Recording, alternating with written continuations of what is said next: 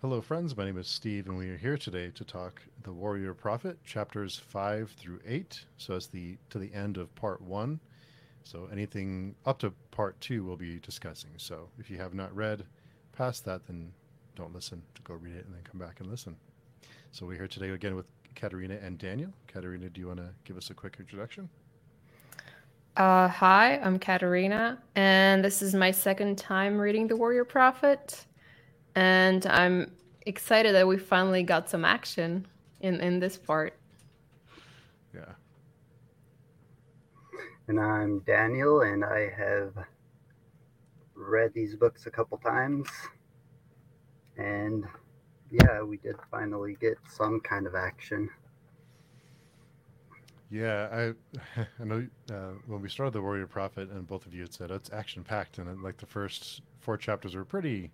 You can tell things were building, and then from after this chapter, about halfway through chapter 5 or so, things really ramp up, and the gas pedal is all the way down to the ground. So um, yeah, to be perfectly honest, I was a little confused as to what was going on at first in the battles. I didn't really couldn't really follow like who was who and who was attacking who with all the different names. So it took me a minute to like, okay, who's getting killed and who's not getting killed here.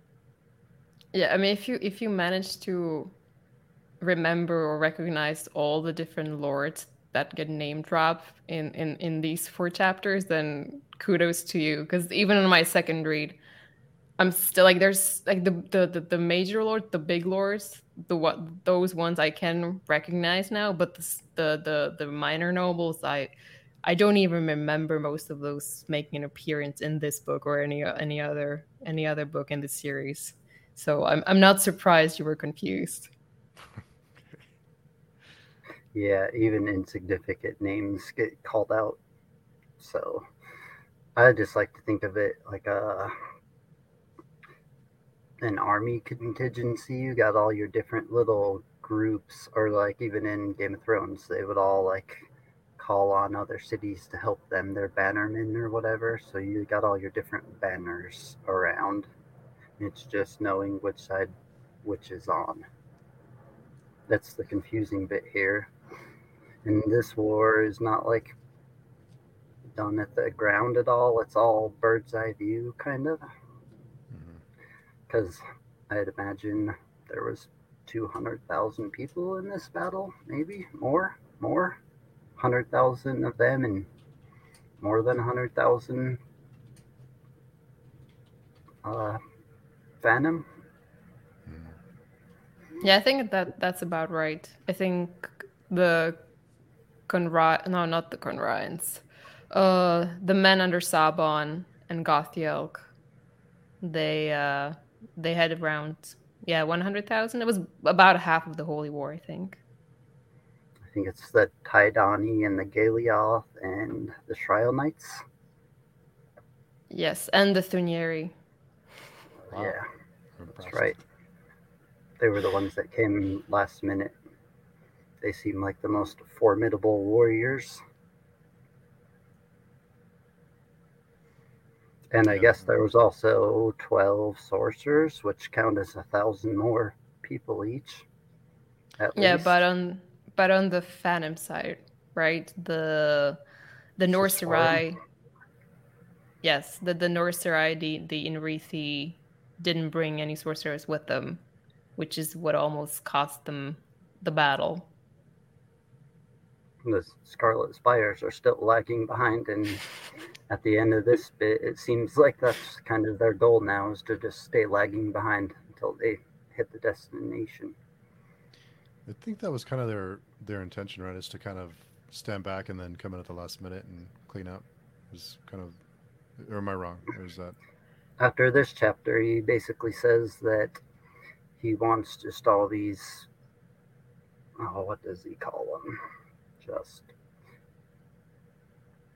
basically religious. He wants all these religious fanatics to go and kill as many of the Sishwarim as they can, so when they face him, it can be annihilation. Because if he loses enough of his own school, he'll have like turned his school into a minor school just to defeat his enemy. And he can't have that. So he's got to save all his power till the end. Yeah, I'm that's glad I'm not exactly the- right. Sorry, go ahead. No, go ahead. No, I was just gonna say, yeah, it's yeah, basically Eliezer decides that it's better to save his strength and his people for the very end, so that they can attack the Gisharim at Shaima at full strength. That's his But- plan. but- Originally me. His plan for now, anyways.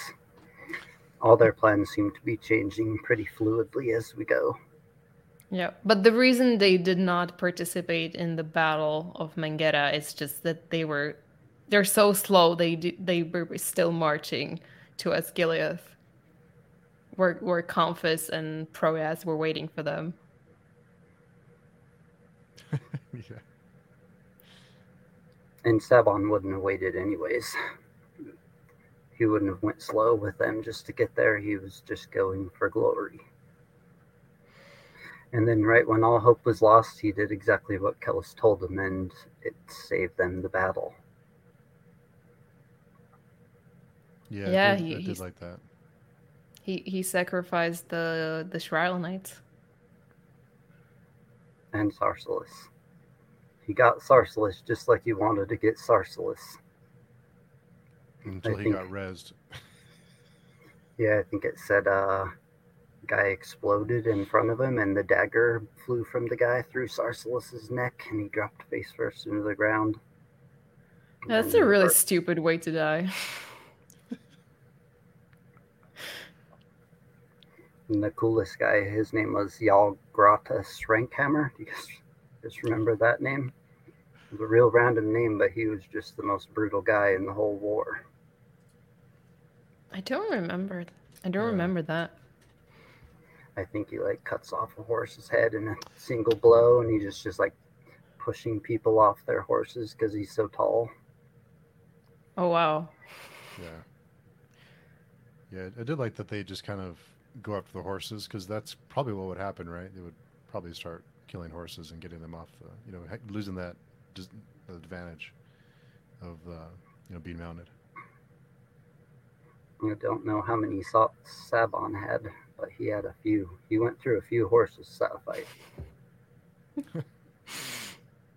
Yeah, Sabon calling for more horses is one of the funnier parts of the battle.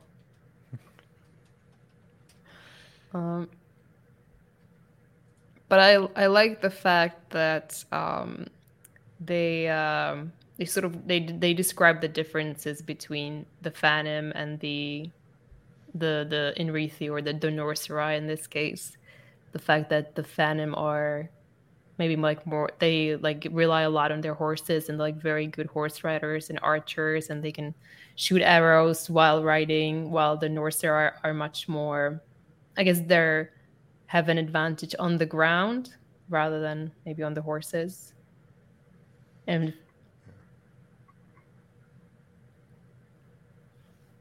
Yeah, it seemed like they're used to fighting on just flat, open plains, kind of like the Sylvendi are. So they can shoot from riding their horse a lot better, and I think all of them were calling him like womanish for doing that, and then Yeah. they all just died for it, and then they decided it wasn't so womanish after all. Yeah, it changed pretty fast. It was like a woman weapon or something, and then it didn't last too long. They changed And it to- then to the Yeah, Sylvendi, everything they do is womanish, and they just think arrows are womanish. the Phanim are a lot more flexible, I guess, or like more agile, whereas the Norserai they're kind of like rocks. Like if they just stand in a place, everything will break against them. But if they try to like move around, or they're not very successful. So I feel like part of the reason they win, they managed to fight the Phanim is just by standing there, letting them break against their shields. And then a couple times they almost lost were because they like thought they were breaking them, so they went to like chase them off, and then they got encircled and slaughtered. So if they held the line, they did good. But anytime they chased, it didn't go good. Yeah, you would think that like Sabon would have some sense of strategy, but that doesn't really seem to be the case. Like he basically falls for the trap immediately, and then the Shrylanites have to make a charge to help them, to relieve them and help them return back to the line.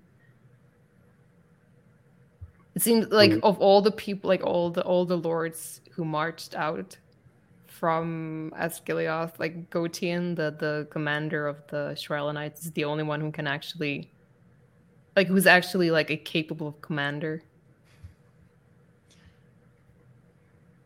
Sabon he only needs what he was told. God told him he was going to win. What kind of strategy do you need when God says you're going to win? I feel like he kind of told himself that he was going to win. Like I feel like he only relies on God when it's convenient for him. Yeah, he's definitely not religious. It doesn't seem like Proyas, anyways. Yeah, kind of got the impression he was depending on numbers. That he was confident because of the numbers that he had, and not so much strategies like brute, force. Just charge until you get him. Based on a gamble that the Scaris was going to bring his people back and only fight in a couple cities, so they had more numbers, but they were wrong. And then that they wouldn't sacrifice any Sishwarim or bring any help until later when the real battles happened, which was also wrong. And I think that they sent outriders, and the outriders all got killed, and Nair went and observed the battle scene. That was a pretty cool part. Yeah, he plays detective there for a minute. Crime scene investigator. Yeah, he's the original CSI. Yeah.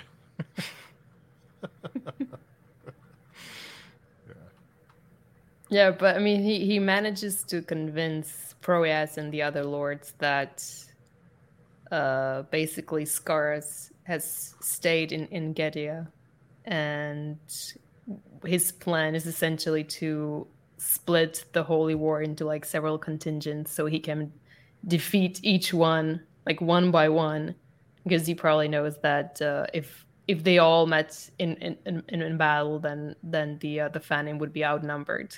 But if he manages to keep them separated, then he probably has a greater chance of actually defeating them, or at least weakening them.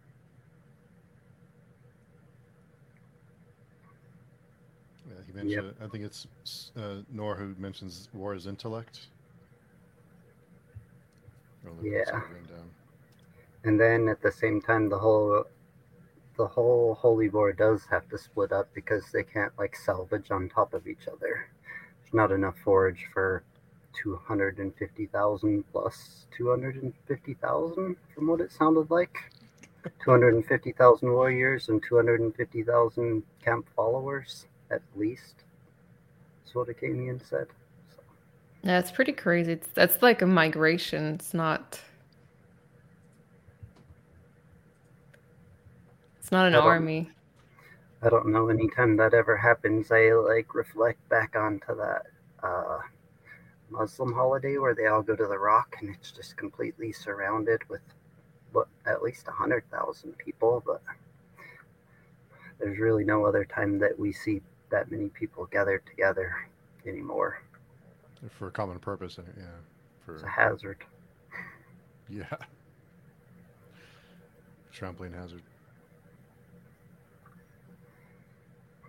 Yeah, the sorcerers showing up I thought that was really neat, that they just kind of show up and everyone, it has a big impact when they just appear, and they're like, then they each equal a few hundred or 100 men.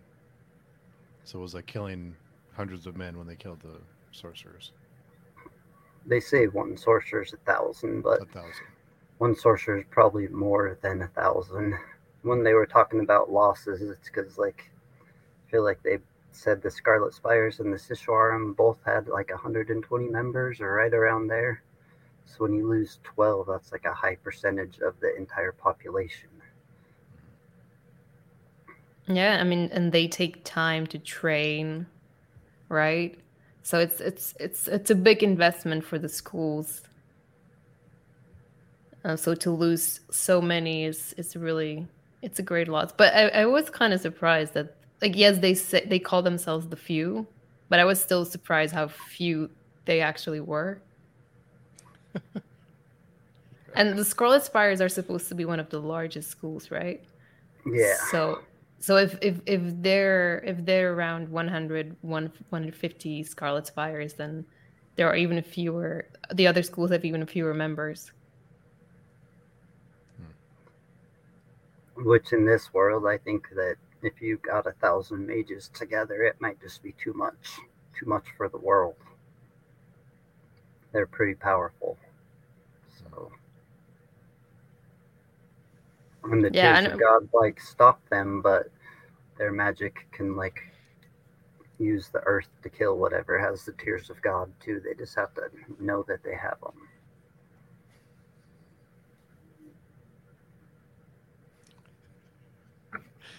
There was a quote in here that I thought may be relevant later, but I'm hesitant to read it because I don't want to put you guys on the spot for spoilers. But on page 140 in my copy, anyway, the Topoi are like heights, places where one can see far, but where heights are built with mounds of stone and earth, Topoi are built with mounds of trauma and suffering. They are heights that let us see farther than this world, some say into the outside. Maybe not. I don't know. It struck me as important. It may come into play later, but I may be wrong. It's a really cool quote, and it's really crazy to think about, even like in our current world. That might be what like haunted places are, haunted houses, something similar, some kind of stain on the earth that affects it somehow from the outside, or maybe the underneath in some TV shows. Yeah, I mean, it gives you some context, or at least a semblance of an explanation for why the people who have camped out on the field of Mengera, why they're having all these nightmares or dreams, and why there are bones coming from underneath the earth. And I mean, it tells you something about the history and about like the darkness of the history that surrounds this place. But what it actually means, or what the outside is, I'm not even sure I know. Okay. And I don't think you're really supposed to know at this point. So it's something to keep at the back of your mind, but maybe don't worry about it too much yet. It deeply confused Kellis, right? Because he's like still under the belief that what comes before determines what comes after always, and the fact that there's these bones washing up and people having crazy dreams seems to indicate something else. And he called those primary questions, but he can't focus on the primary questions. He's just got to try to own Holy War currently.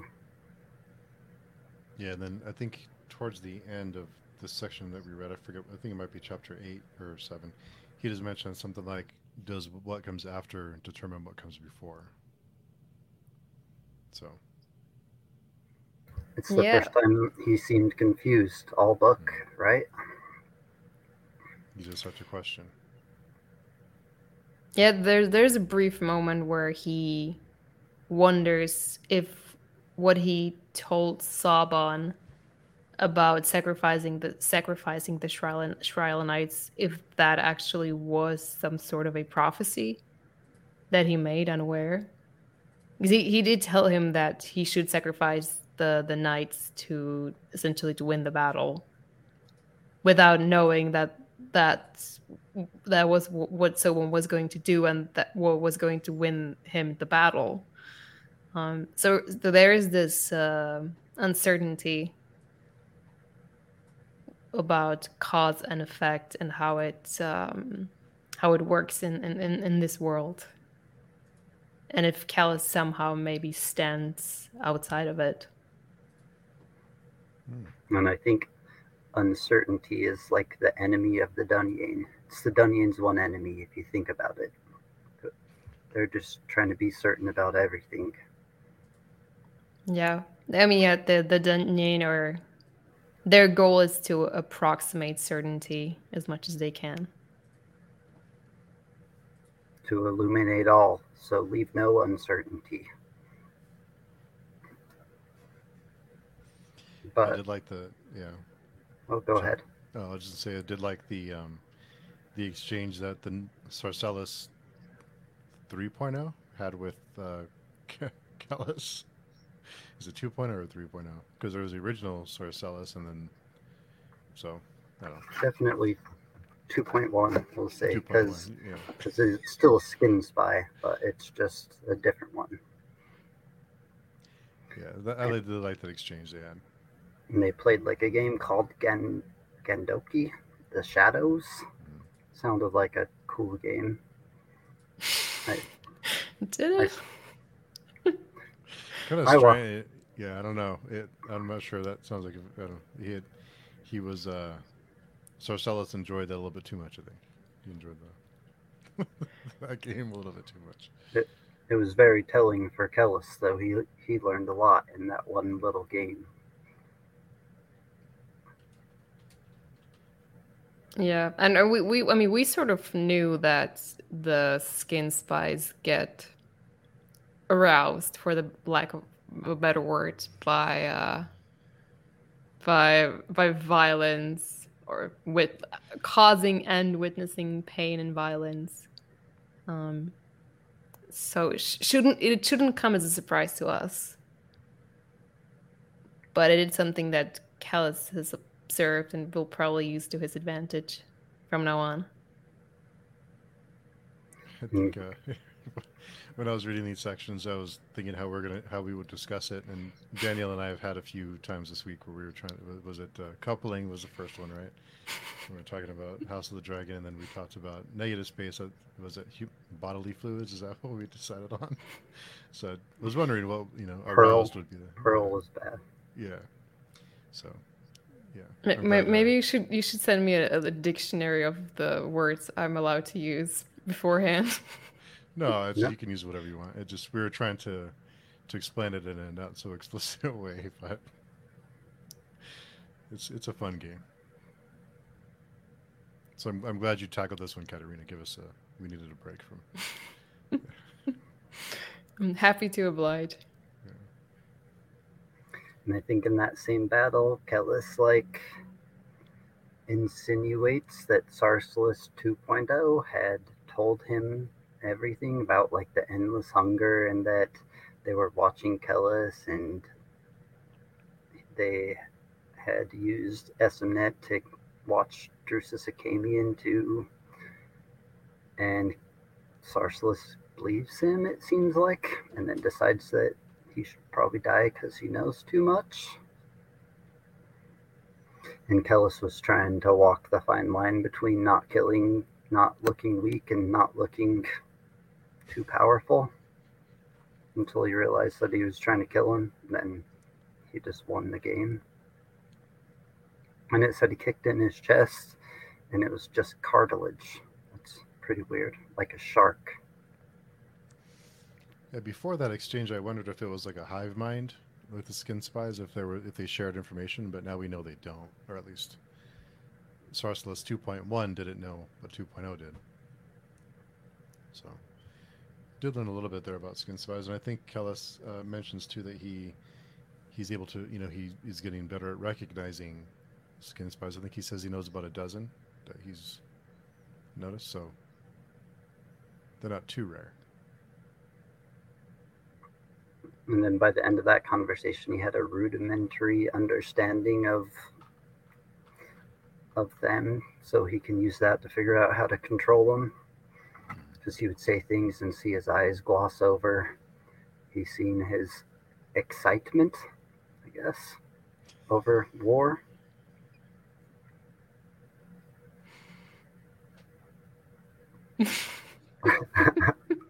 There's another word. Yeah. Okay, I'll try not to think of too many synonyms. Man. Oh, yeah, we have fun. You can say what you want, but you can't say we don't have fun. Oh, and there was 2 cool quotes about Sarsalis. One was, it had robbed him even of his death. No murder could be more total. Because Sarsalis is still out there, but he's just dead. His position is like, oh, the other one is strange that a man could be a position. Yeah, that was a pretty cool quote. The fact that he is the original Sarsalis is dead, but no one knows that he is dead because he's been replaced by a doppelganger, essentially, and so like no one can mourn his death because to everyone else he's still alive. It was a pretty cool quote. Kind of made you sad, right? For Sarsalis, for the Sarsalis 1.0 at least. He must have been so unimportant or insignificant that no one noticed him really disappearing. Like his personality disappearing. Yeah, that's true. I mean, that's the question. Like, to what extent are the skin spice able to replicate the original person's personality and behavioral quirks? And to what extent are they just a shell, just a body? I feel like in the last book it talked about them kidnapping people and like deeply interrogating them, and learning mannerisms, and then the skin spy will take over once they like know of their past. Once they've tortured them enough.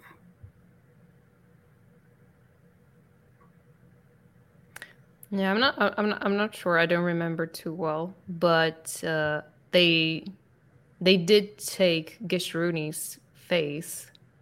Yeah. So some violence or torture is involved, it seems.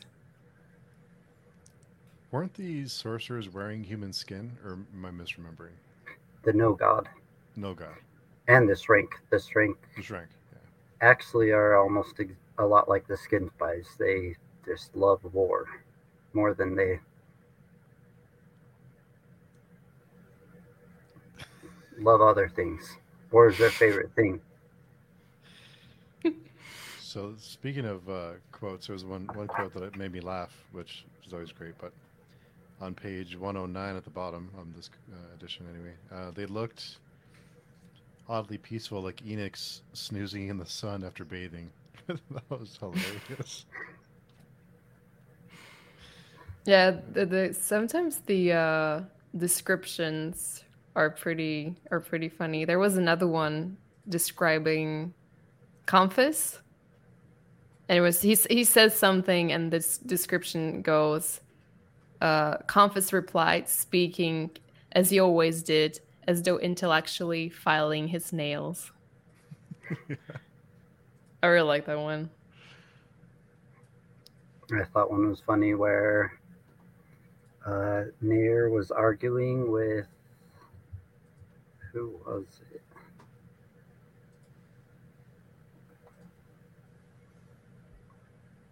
I don't remember I think he argued with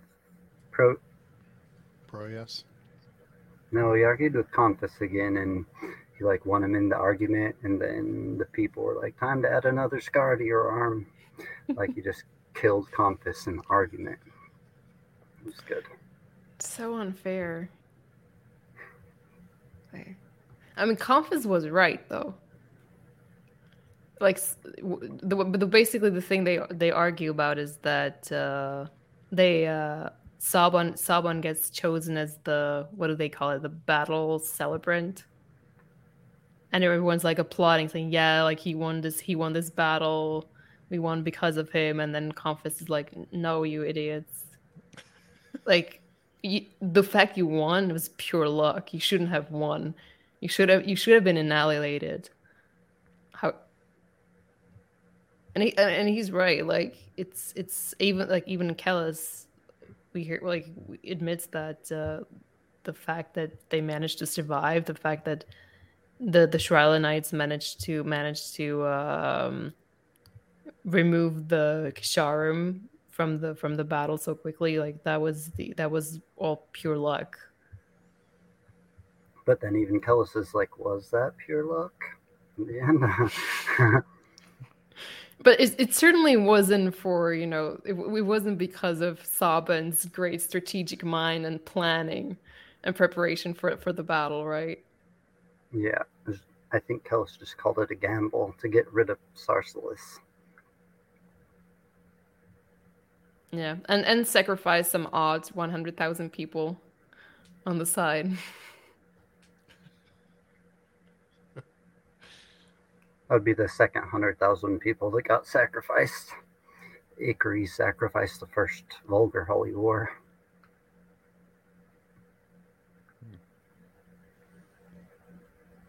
Yeah, and meanwhile, Kellis is just like standing back, and it's all going the way I planned it. Just pulling strings. It's kind of the first time that he did seem like a robot, and we've talked about that before, but very cold and calculating. Yeah, I think there's one part where he basically compares his face or his facial expressions to that of Cercellus. The fact that they both like imitating normal human expressions, but which do not in any way reflect their emotions. So yeah, you're right. He is in some ways a robot or a thing built for a certain purpose, just like the Skin Spies. Sarsalis seemed to be more camouflage. The Skin Spies more just camouflage their actions to get by and not look suspicious, where Kellis will use his facial expressions and just silences his weapons. So they're a little different, but they are similar. Not human entirely.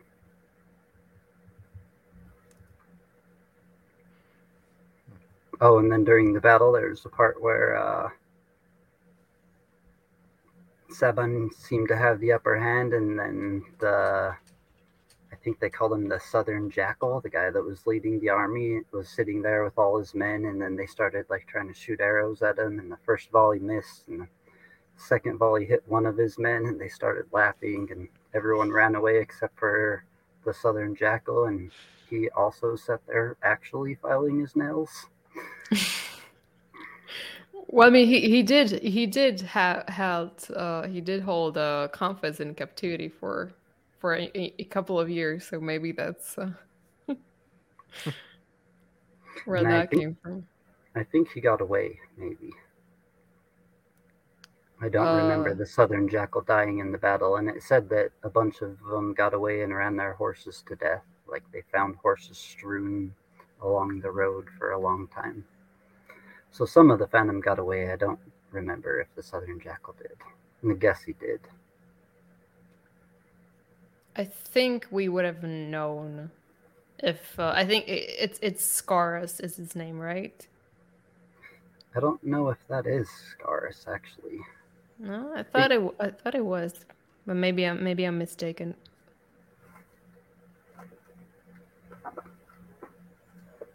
I'd have to look.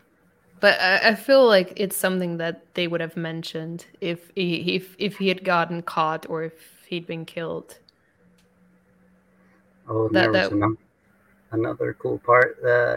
Right after the first part of the battle happened and the Phantom kind of won, they cut off all the Northmen heads and they started throwing them over the line.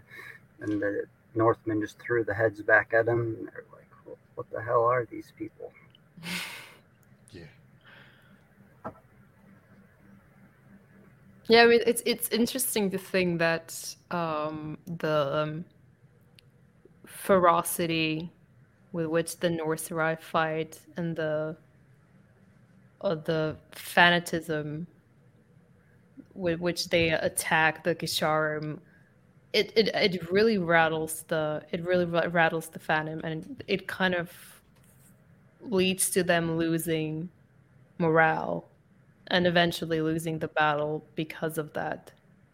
Like they never recover from the destruction of the Gisharim, even if they maybe could have won because they had better tactics, because they still had the numbers.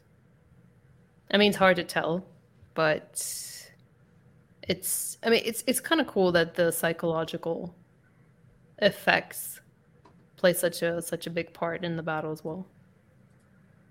I think it was Satuus Satandra? Son of Scaris. Yeah. Scaris Abnelegan. Okay, so it was Scaris. It was Scaris. I don't know. Is it Scaris? The Padrija. But he's important. That's he's okay. he's the what is he? Grandy? No, is he the Padrija? I got lost in the titles. Yeah, there's a lot of them. It's on page 131 on this edition, but yeah. Right. The hardcover. Oh, the hardcover. Fancy. Old. This is the one that's taped up. I told you. Yeah, it's all beautiful. It's been through it. It's been loved. At least 15 years. Oh, he's the Sepetisha. Sepetisha? I don't know how to pronounce these names. I mean, the Inrithi names are hard enough. Then you add the Kianine to the mixture, and it's just it's too much. A lot of names. Yep, and since you don't get any perspectives of them, they're just even further away and more vague and hard to remember. I never remembered Jalgrata Strankhammer until I read the battle, and he was just all over in it, killing people. And I actually think I do. Maybe he stays around. Who knows? Still alive. I mean, I read it yesterday, and I don't remember him. So. Oh wow, yeah, I don't remember either. There's so many names. There's also the part like they're when they were talking about the Topoi and how like they're like heights kinda. They also talk about how in Mangetta there was like a prophecy and it says the soul that encounters him passes no further. It's like a quote from the sagas. And basically means that the dead don't die where they all fought that battle.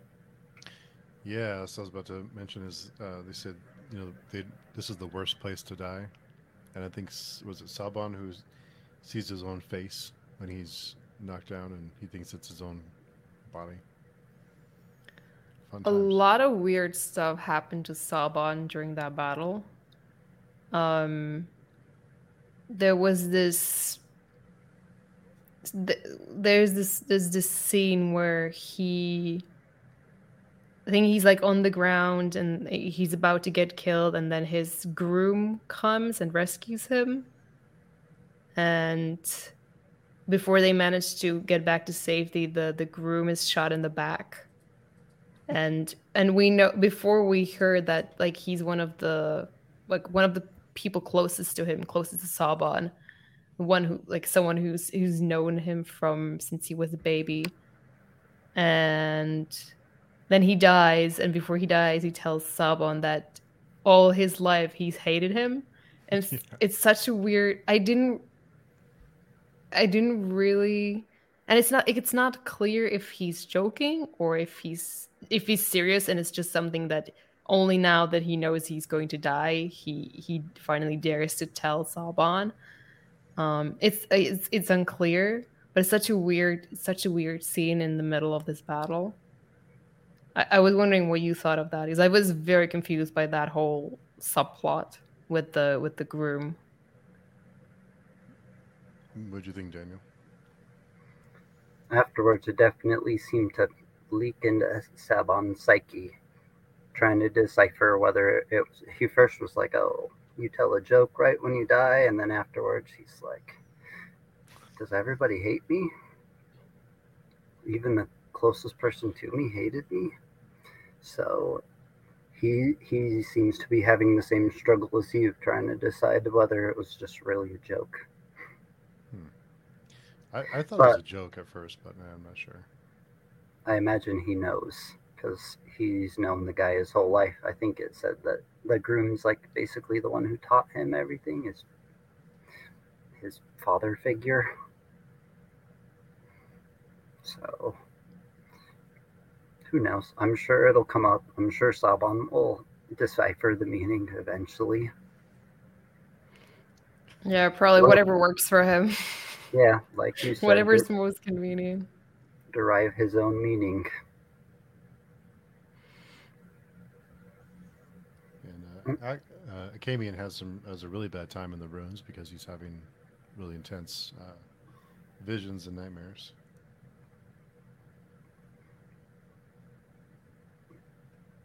Yeah, and essentially, eventually he decides to leave Lingera completely and move to the hills with Esmenet, where they basically play husband and wife for like a couple of days before they have to march again, which is kind of sweet. Like, I don't know, you kind of want them to be happy and enjoy some peaceful moments together, don't you? Yeah, you guys didn't warn me this is a romance book. There's some, it's kind of happy for. You kind of root for them, because they have this weird thing going on. Now that I read the Anna Smith Sparks book, it reminded me of their brief moment they had in the first book, where they're like, maybe we could just run away together. Yeah, they can't though. I mean, it would never work out. Yeah, rooting for them though. I hope, but I'm rooting for them, but I don't expect it to work out very well for either of them. You're both getting really good at your poker faces. Letting me know if I'm onto something or not. I had to put my hat down right there so you wouldn't see. Oh, and then we got a bird's eye view of the bird, and he says that Golgotharoth would approve that the Holy War prevailed over the Shishwarm, and that it kind of surprised him. So that kind of lets you know what side they're on currently, at least for this current situation.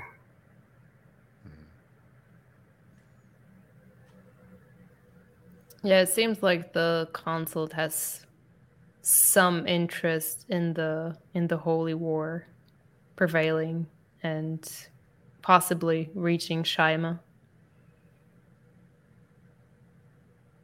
And there's also a confirmation essentially that the Synthes is one of the Inkaroi. Is it there's this whole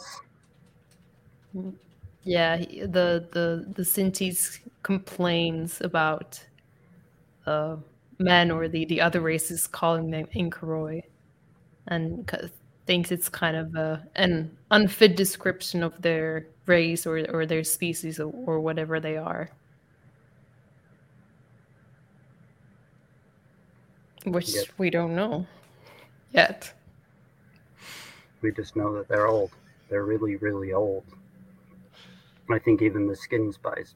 What did the skin spy say when he was fighting Kellis? Something about how they'd seen people just like Kellis, like tons of them over thousands of years. So he's insignificant to what they are. They're much more old and powerful than him. And it seems like they said that like age is the biggest advantage because they've been around and seen it all. So I'm kind of glad that Kellis had, he had a few moments of uncertainty because he seemed a little bit too powerful there for a little bit.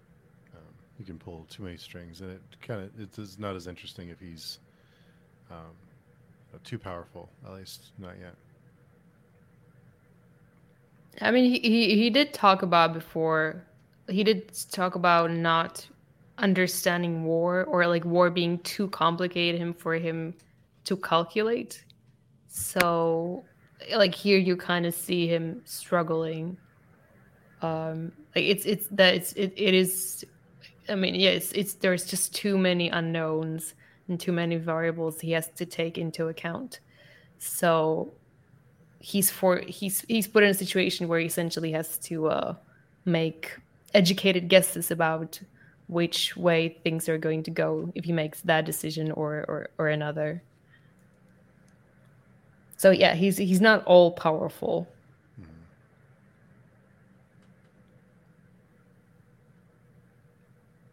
Yet.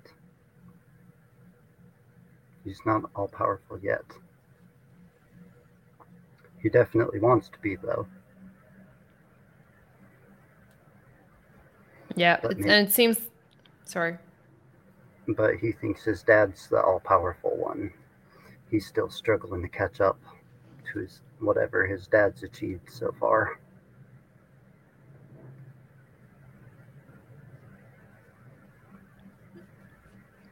Yeah, and it seems that his plan for now is to use the influence he has over Sabon to start recruiting followers, I guess would be the best word to describe that. Yeah, he befriended Sabon's favorite cousin in order to just have another close person to Sabon on his inner circle. He's just trying to get all the advantages he can. Yeah, and he does think about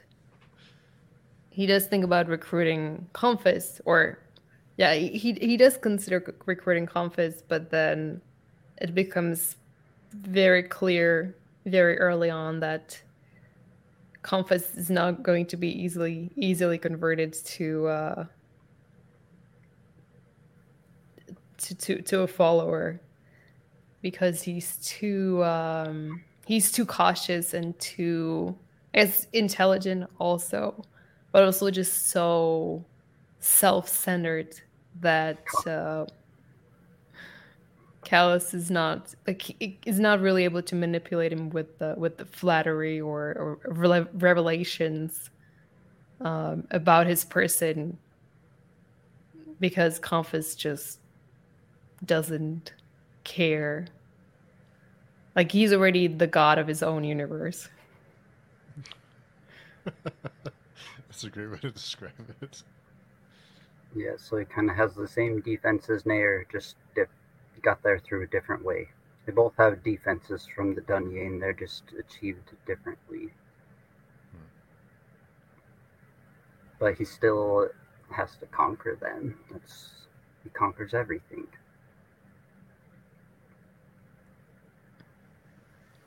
And yeah, I think we talked in the last chapter about how he didn't realize that that's kind of what Saraway was for Kellis and Nair. Like a wedge in somehow.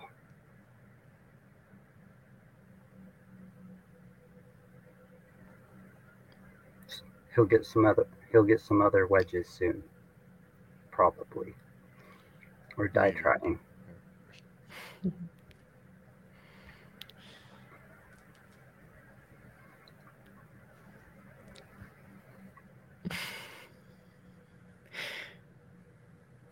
No, I'm not gonna say anything. Let's see how things evolve. Fair enough. Um, It yeah, made mention of the Heron spear again when it talked about the final battle with the No God, and because he died at Mengeda or whatever, where they are currently. yeah, they talk about where the no god was struck down. Yeah, and I mean we saw the No God die in one of the earlier chapters, I think, when Akamian dreams about the plains of Mangetta of the battle and the is it the Kyrenian great king throwing the heron spear and defeating the No God. So in some ways we've already been to Mangetta Hmm. before before this before this And moment. when Akamian has that same dream in Mengeda, he wakes up and the No God is still screaming at him, asking him, what do you see? What am I? And that's why he decides that he probably better get away from the plains of Mengeda as soon as he can.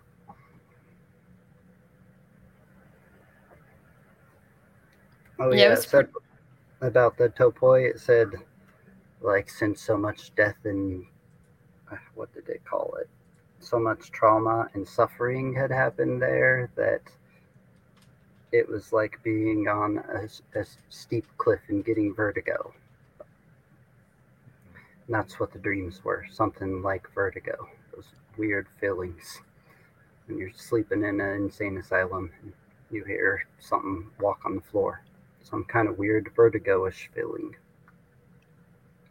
But it's interesting that some people are reported not to dream. So Kels doesn't experience doesn't dream.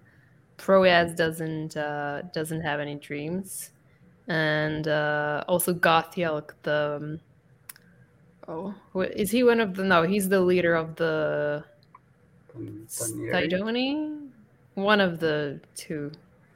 Yeah, He's Tidoni, that's right. so at least those three people don't actually experience any dreams. I'd be curious to know why, if there is any particular reason. I don't think it's given in these chapters, but why do they dream? Why do other people wake up from nightmares and those guys these three are fine? Hmm.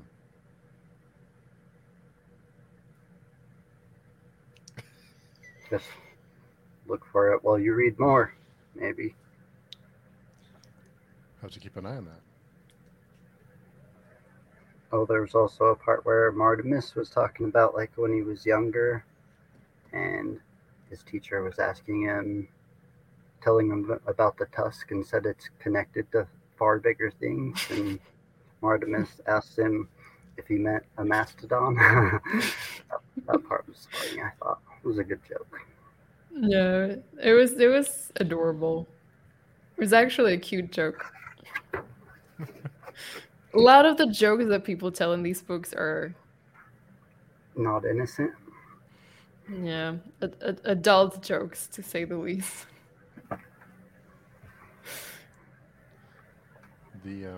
The combat reminded me a little bit of Erickson's combat um, from the Malazan books that I've read. Kind of like the top down, but I'm not sure if either of you noticed that or is it just me? In parts, like the first battle with Nair fighting, it was like from Nair's perspective, so it was a little bit of that like a chaotic battle, more close to first person. And then after he got up to the hill, it zoomed out, and I feel like, at least in some of Erickson's books, there were battles like that were kind of like first person in parts, and then it had to like zoom you away to show you what was going on. In this battle, first person, like when there's 200,000 people on the battlefield, first person wouldn't really show you anything. It'd just be cutting and hacking and cutting and hacking until someone said someone won, probably. So it's better to get that like perspective view where you see whole entire columns just get like swallowed by the army. And then he just briefly is like, oh, and their leader died. Someone else held back up their banner and then he died. And their banner never rose again. Yeah, I think similar to Erickson, Baker puts a lot of focus on the logistics of the war, like the actual like positioning of the troops and their movements. He does focus a lot on that. But as you said, a lot of the battles in The Prince of Nothing are written from this like omniscient narrator's POV, which I think Erickson takes a more like personal or like close third person narrative approach to his battles. More like that first battle with Nair, where it was him getting betrayed and running away and then getting to Hill and describing what he's seen. Yeah, I mean, I must say, I do like the battle at Cayuth a lot more than this one. Just like I'm generally a disclaimer. I don't care too much for action in books or in other media. So I did like the Battle of Cayuth a lot more because it's much more personal, and it's about so much more than the actual battle. Whereas the battle here, the battle at Menguera, it's like it felt like, yes, it's also about other things, but a lot of the focus is on what's actually happening on the ground and on like the military strategy, and there is less of the personal in this battle, I would say. Although you get a little bit of it with Saban, but I don't like Saban. He's just, I'm not a fan, so I didn't care too much. For him or what was happening to him. You just went along with the nobody likes him theory. Nobody likes Saban. Not even his groom. Not even Saban. Yeah. God might like him though. He realizes that now. Maybe God likes Saban if no one else does. No, I feel like I can remain pretty objective when it comes to most of the characters. But Soban, there are other reasons I don't like him, which you'll have to read and find out. But he's just so, he's just like, he feels, I don't know. It's like he feels like the world owes him something, and I don't think it does. Out of all the characters in this book, all the terrible characters, Saban, poor Saban. Get your wrath. Xerius seems a lot less likable than him. I'd get drunk with Saban. He wouldn't be that bad to hang out with. Xerius. But Xerius is fun though. Saban Xerius always makes me laugh. Saban, I don't know. Like Saban's really unpredictable. Like you don't know if he's gonna change his mind in a second about something, or if he's gonna have a breakdown all of a sudden. Just not a fan. Not a fan. Yeah, I get it. But I'm biased. I mean, I do realize that. That's my one. That's the one time I cannot really stay very objective in these books, I think. Hashtag Team Saban.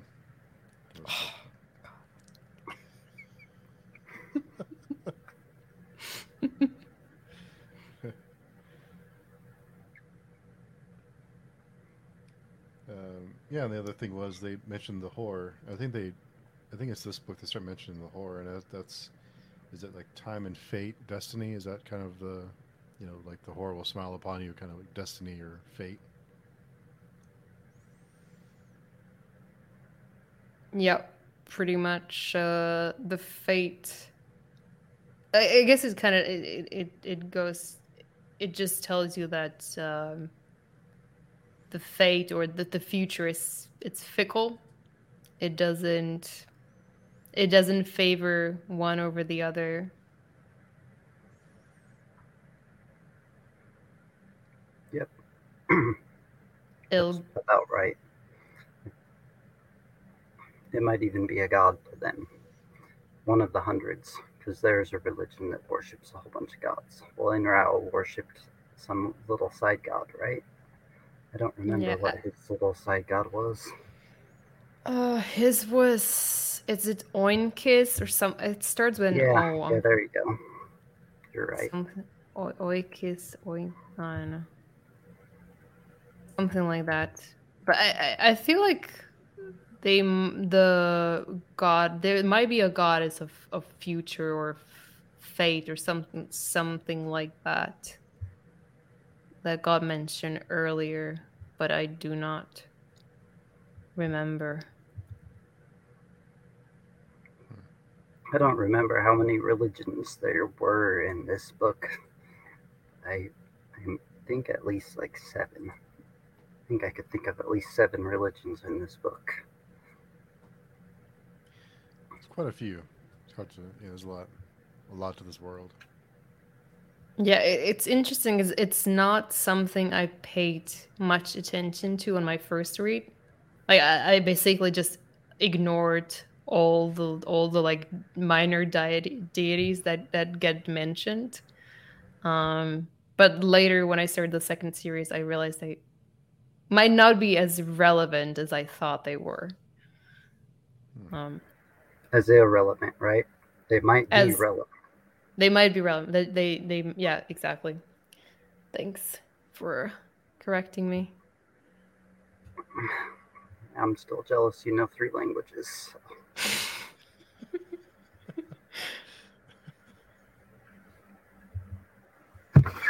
Oh, I had one more quote. When men who knew little argued with men who knew nothing, tempers were certain to be thrown out of joint. This reminds me of my everyday life almost everywhere I go. Anytime I turn on the internet, certainly.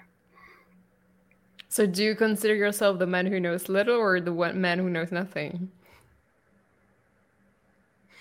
Nothing.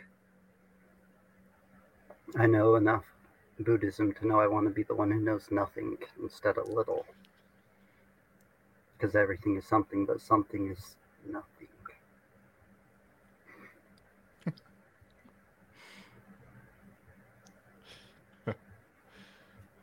Did you have any other notes, Katerina?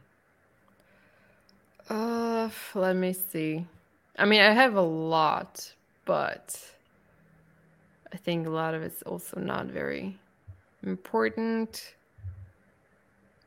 Did we talk about the Scarlet Spires? We did a little bit, right? A little bit. Yeah, the fact that they decided to save their strength and not use it against the Kisharim right away. And also that I think something we didn't mention is that the plan to capture Kamian seems to be still underway. Even though Iokas, is that his name? Yeah. So Iokas has expressed some doubts. Yep, He seems pretty reasonable.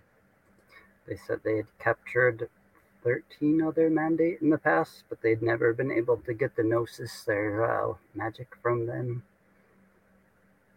And they seem to think that somehow the mandate are connected to the Sishwarim, and they really want to find out how.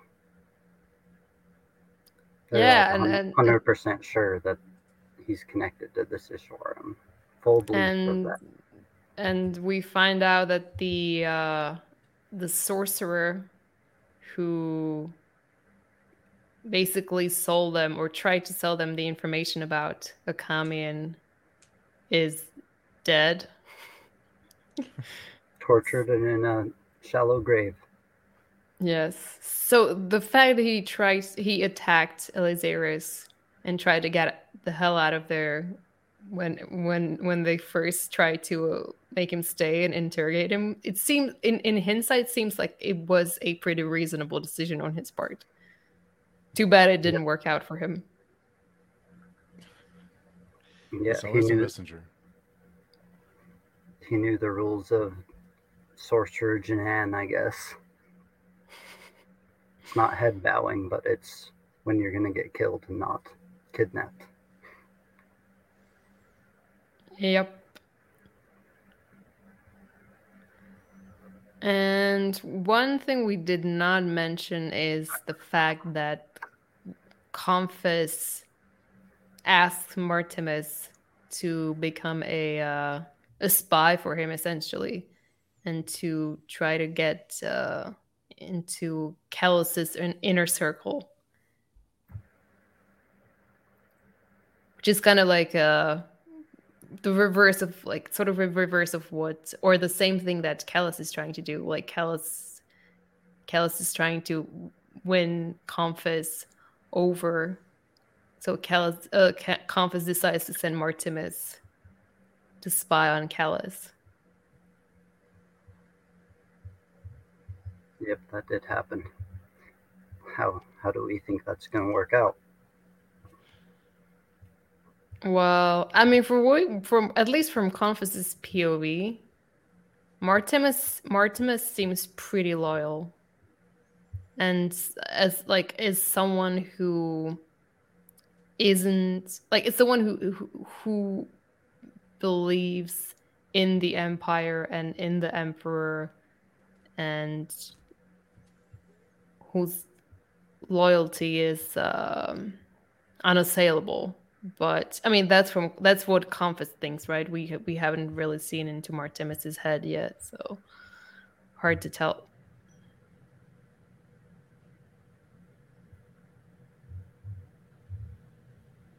And what about you, Steve? What do you think is going to happen? I honestly have no idea. I don't know. This is new ground for you, finally. We're in new ground. Yeah, they're all so many different characters and angles, and so yeah, I'm not sure.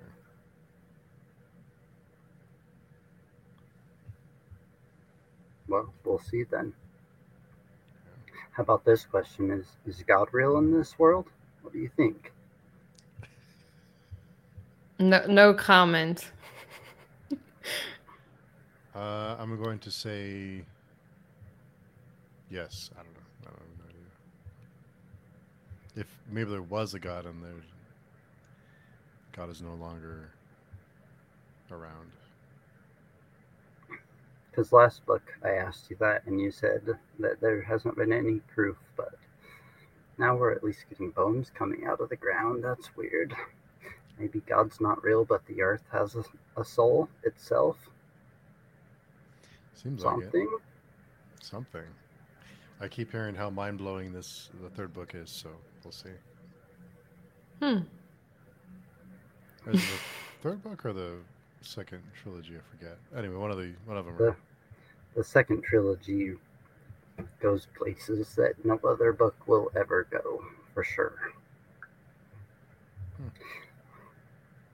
I actually have a question for Steve as well. Uh-oh. We're in trouble already. No, I'm just curious, because it's something that I found maybe puzzling when I read the trilogy for the first time. Who are you? Are you rooting for someone in the Holy War? Like, we've only been following one side, obviously, but like what do you think, or where do you stand? Who is like, who do you think is in the right, or is there anyone in the right at all? I'm curious to know, like, how you feel about that. doesn't seem like anyone's really in the right. Um, everyone has their own uh, goals. I feel like I should be rooting for Kellis, but I can't. He's just so he feels really like a robot, so it's hard to attach to him because it's hard to connect with him. I feel like I should be rooting for Akamian because he seems like fairly harmless and like a decent fellow, but we know that he survives at least after this holy war, right? Because of the quotes in the beginning of the chapters, so he lives for a little bit longer at least. I find myself rooting for Esminet and for Surway more than I do the other characters. Cool. The true And innocence. Hmm? The true innocence, Yeah, seemingly. I kind of root for them to find peace and happiness, but the rest of them, like Noir, I kind of it's hard to like yeah. some of these characters. But I mean, I enjoy reading them and I enjoy following the story. But as far as like who I'm rooting for, that's a tough one because there's so many horrible characters. Yeah, I was maybe thinking more from the angle, like from the religious angle, because you have like at least like very superficially, it is the war is between the Phanim and the Enrithi, and like all the characters that we follow are Enrithi. Yeah, basically. We know and we haven't actually gotten a perspective from the Phanim. So maybe I was thinking about it in more in those terms. I'm pretty convinced the Phantom's going to win. I think we had talked about that a little bit. Was it last week or the week Poker before? face. Yeah. There was a part like after this battle where all the holy war people like swept into the camp and they murdered all the slaves and raped all the women and just like did all the worst things that humans can do. Yeah, which is what happened in the Crusades, right? Like you're fighting for the good side, but you still do the bad things. Or good side in quotes. In real life, R. Scott Baker alludes to what he calls the magical belief lottery a lot, meaning like currently if you won the magical belief lottery, you would be like a white male in America who's Christian, because then you have like all the best magical belief traits in the current world.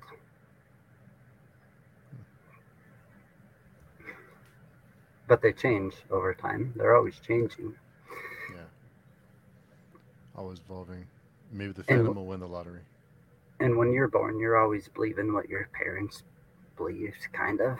You don't think they're wrong ever. Religion's real tricky to me.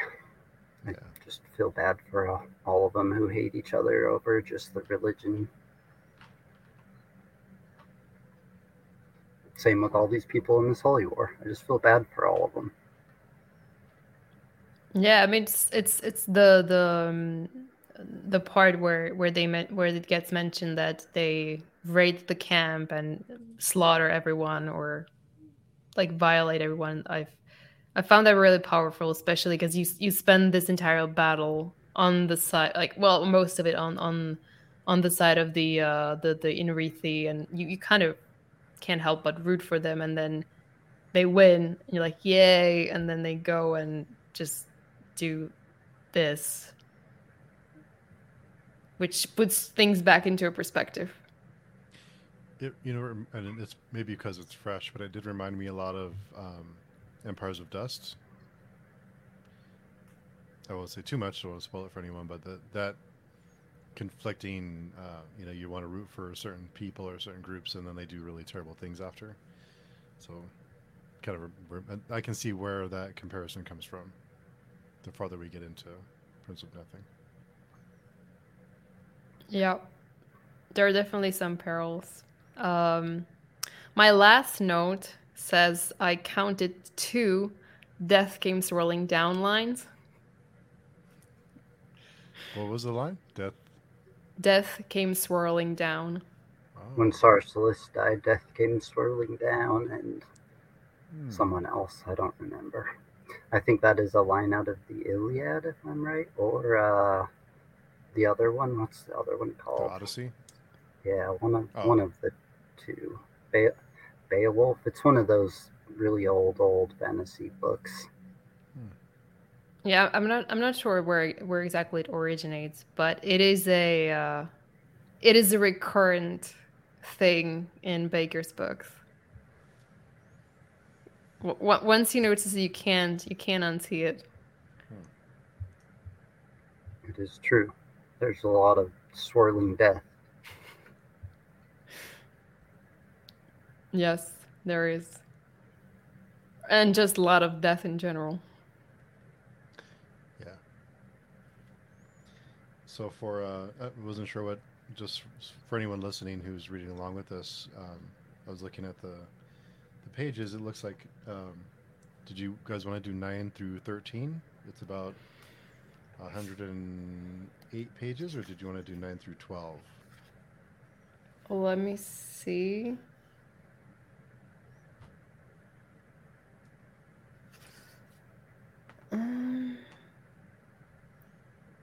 I can't Yes. remember. I just say yes. Where I need to look which one is chapter 14, because there are two chapters that essentially are like happen right one after the other.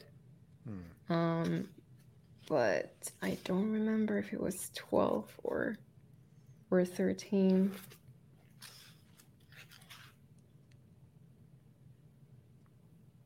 Oh, it's 14 and 15. They're named the same. So I'm assuming those two are, they're both named Amaret. And Yeah, Amaret. that should be those should be probably. I think there's like a cliffhanger at the end of the first one, so. Oh, okay. I guess so. If we did go to 13, then we would do all of them at once, right? Is that right? Yeah. So then, or we can do, yeah, we can either do 9 through 12 or 9 through 13.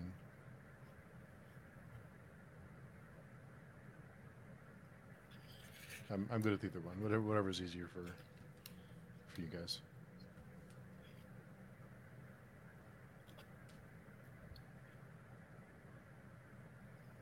I guess either works for me. If we do, just looking at the pages, if we do 9 through 13, the following week would be about 60, almost 70, 70 pages for the finish the part 2. So either way.